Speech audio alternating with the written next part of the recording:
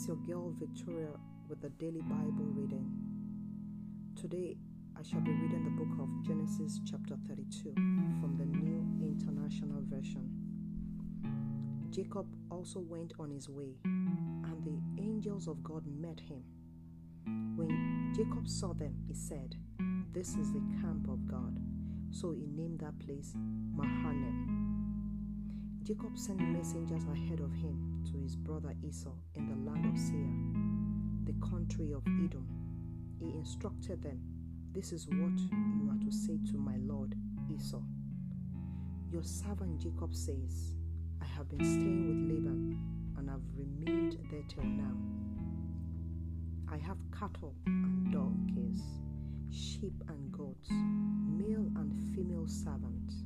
Now I am sending this message to my lord, that I may find favor in your eyes."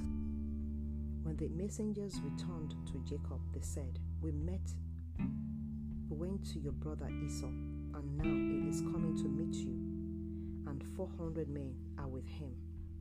In great fear and distress, Jacob divided the people who were with him into two groups, and the flocks and herds and camels as well. He thought, if Esau comes and attacks one group, the group that is left may escape.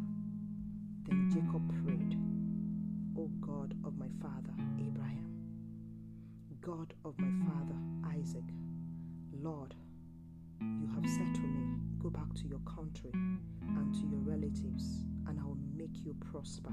I am unworthy of all the kindness and faithfulness you have shown your servant. I had only my staff when I crossed this Jordan, but now I have two camps. Save me, I pray, from the hand of my brother Esau, for I am afraid he will come and attack me, and also the mothers with their children. But you have said, I will surely make you prosper, and will make your descendants like the sand of the sea, which cannot be counted." He spent the night there, and from what he had with him, he selected a gift for his brother Esau: 200 female goats and 20 male goats, 200 ewes and 20 rams, 30 female camels with their young, 40 cows and 10 bulls, and 20 female donkeys and 10 male donkeys. He put them in the care of his servants, each herd by itself, and said to his servants, "Go ahead of me and keep some space between the herds." He instructed the one in the lead, "When my brother Esau meets you and asks, 'Who do you belong to? And where are you going? And who owns all these animals in front of you?' Then you are to say, 'They belong to your servant Jacob. They are a gift sent to my lord Esau, and he is coming behind us.'"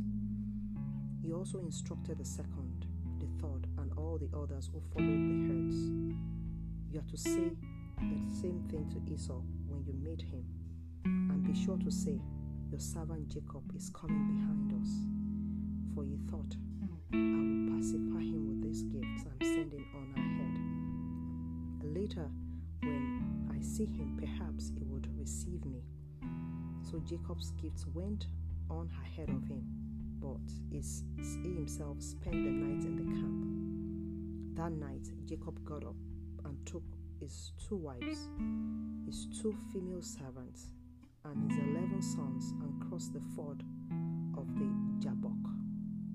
After he had sent them across the stream, he sent over all his possessions.